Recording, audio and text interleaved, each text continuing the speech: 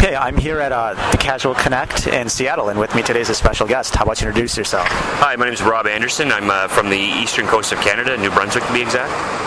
And, you're kind of a new game designer to an extent, and you're experimenting with some of the more up-and-coming game, kind of established game technologies, but kind of more web technologies. Can you talk about that some more? Sure, I could try. I mean, I've been working in the animation industry since 1986. Sure.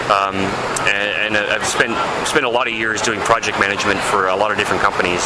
And I've spent a lot of time failing myself and watching other processes fail. And I've always been very frustrated with sort of the linear process that is inherent within a large format television production or feature film, because it's expensive. It's a long, painful, expensive process. Yeah. Much like a AAA game. Sure. And I've always loved the short sprint, simple casual game, if you will. Like, I'll play Bubble Spinner for 10 minutes a day. Yeah. Or I'll just go on to Congregate and find something fun to play for a while. And it's always sort of fascinated me that one or two guys could spend a month or 2 weeks coming up with some really fascinating, innovative ideas. I mean, like Steam Birds with Andy Moore, what he's done. World of Goo, that was done at a game jam in 48 hours. The original version of that. And I'm like, wow, what's going on here? So I decided over the last year to just spend every free moment of my life, other than my kids. I have 3 kids who also love games. Just immersing myself with as much information as I could, either through websites or just contacting different developers, going to different conferences, and just absorbing whatever I could as to how these guys, the indie game market, how they were doing the prototyping. And there's a lot of really, really intelligent guys, ex-MIT graduates, and just with really, really solid concepts that I went. It's like a mecca. It's like it was a religious experience. This is what I've been looking for all my life. And I want to get involved in that. So I'm going to try to do. I mean, I've done a couple of game jams myself where we've developed in 24 hours a game that we actually sold for $1,000. Awesome. Which is cool. Yeah, I think can you talk about game jams, how they've actually helped you complete games, or have you been able to do it without game jams? Because I think some of the issues that people face is that at least these game jams force you to be like, you have to finish a game. There's no excuses. There's no nothing. You have to get it out in 24 hours. Versus, have you been able to make games without a game jam? Well, I mean, up to this point, like my own company, Noise to Signal, which I just developed a month and a half ago. I haven't yet, because it's funny because you create this fictitious constraint. A game jam is a fictitious constraint. You're giving yourself 24 hours or 48 hours, and the reason why it's successful is because you have agreed with a collective other than yourself. You have made it public that you are going to do something in 24 hours, and you have a group of guys or girls that have also agreed that they are going to do whatever it takes to get it done. And it's an interesting step that you can't do. Why can you not do that on your own? Why can you not make that commitment on your own?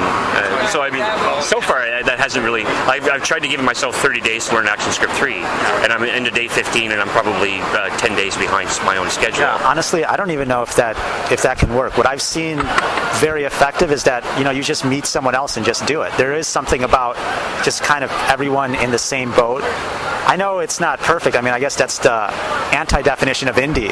Yeah. But it kind of helps to have other people who are kind of with you. At least they can kind of push you, or if you're stuck on something, sometimes they'll just be able to push through that, and vice versa. So you kind of help each other climb the mountain. I completely agree, and I think that's something that I've always loved about working in film, is that I got to work on a very small project when I was at IMAX in Montreal, and a director by the name of Nicholas Meyer showed up.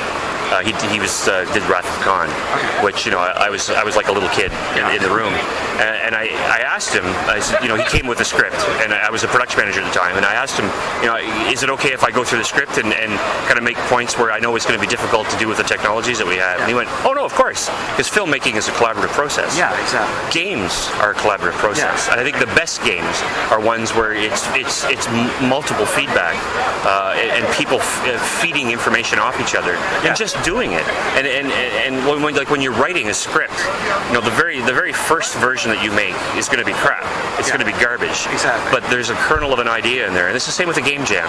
You just if you hesitate, if you start to second guess yourself, you're going to miss what is the fundamental idea that you're trying to get across. Yeah. Even if it's garbage in 24 hours, that's not the point. Yeah. The point is giving yourself a short period of time in which to try something. Yeah. And if you fail, learn from your failure, because through failure we become successful. At least the constraint doesn't force you to be like, oh, I need to make this perfect, I need to make that. You're focused on the gameplay. Exactly, because it's not about making a perfect game. It's about getting an idea out so that other people can see it.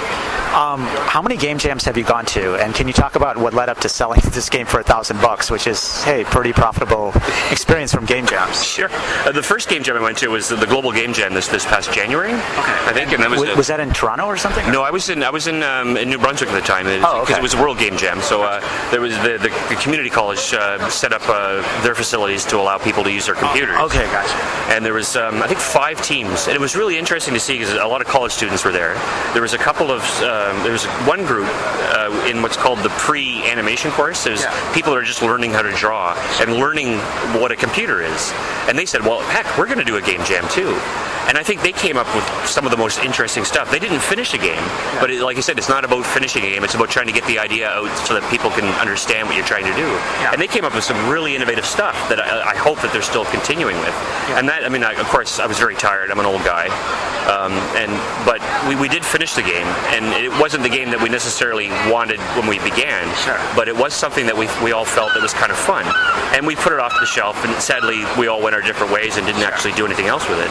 So this past month or so, Andy Moore, he came down for a festival called Jaloo, and we got together with another really fantastic artist that I work with named Gene Fowler, who's an amazing artist, really, really great designer.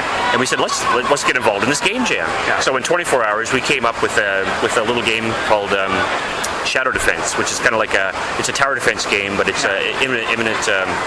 You can't win. Like it's imminent destruction kind of game. But I did all the sound effects for it, and he did all the coding. I think he got the base coding down in about 3 hours. Awesome. And then Gene did not leave his chair for 24 straight hours and did all the art for it. Awesome. And I think it helped that we all had our own backgrounds in different things, and probably unfairly because there was a lot of other college students there that were kind of like grumbling and stuff, but they did amazing things as well. Yeah. And it was fun, and we went, okay, we made mistakes. We know we made mistakes, but let's look at the end product and let's just see if somebody would buy it anyway.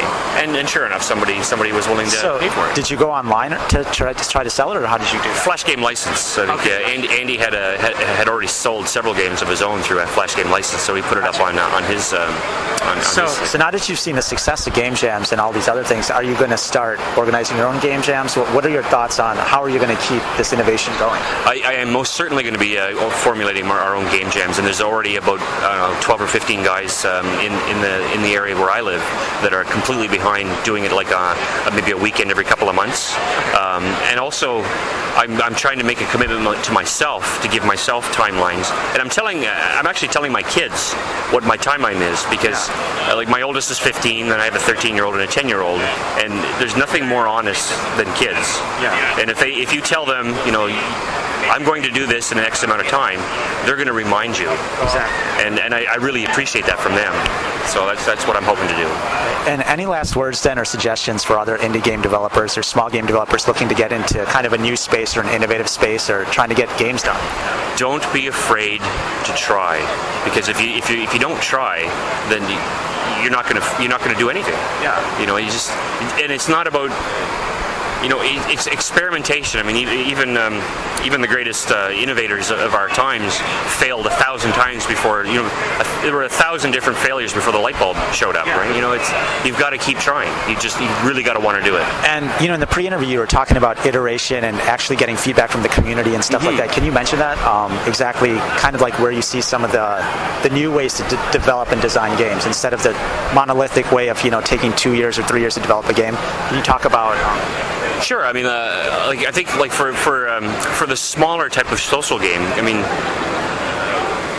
the reason why we like playing board games or card games is because we're communicating with other human beings, right? Yeah. And it is. It's totally. I mean, and it adds something that's not part of the original game. Yeah. Like there's the mechanics, and then there's the social interaction. And I think when you're building a Flash game that you want to have a community enjoy, listening to that community is as important as your effort into developing the game mechanics, and in some ways more so. Because through their feedback, you're making something that is a collaborative process. You may not know who they are. Yeah, exactly. It doesn't matter. It's and some of the feedback, of course, is going to be painful, and they're going to call you an idiot, and it's going to be garbage and crap or whatever. But you still have to take it all with a grain of salt, and don't just listen to what they say, but pay attention to what they do. Find a way to see the metrics of what they do with your game. Like how many, how long does it take them to get from level 1 to level 2, or do anybody go past level 5? Do they turn off the music? There are ways to find these metrics which will help you understand their enjoyment of the game and how you can develop it further so that they enjoy it more. Because it's really, it's entertainment. Games are entertainment, and you want to make the best thing, the most enjoyable product that you can, that you want to play, but also what other people want to play. Great. And do you have a website up now for your new company yet, or is that? No, it's. I do have a website, but it's a temporary website right now, and I've actually had to lock it this week because I had a client. Because I also still do compositing and stuff for other companies, and I had to sign an NDA with the company. Okay. But it's noise2signal.com. It's noise and the number 2signal.com, and it'll be up and running again next week. So. Thank you very much.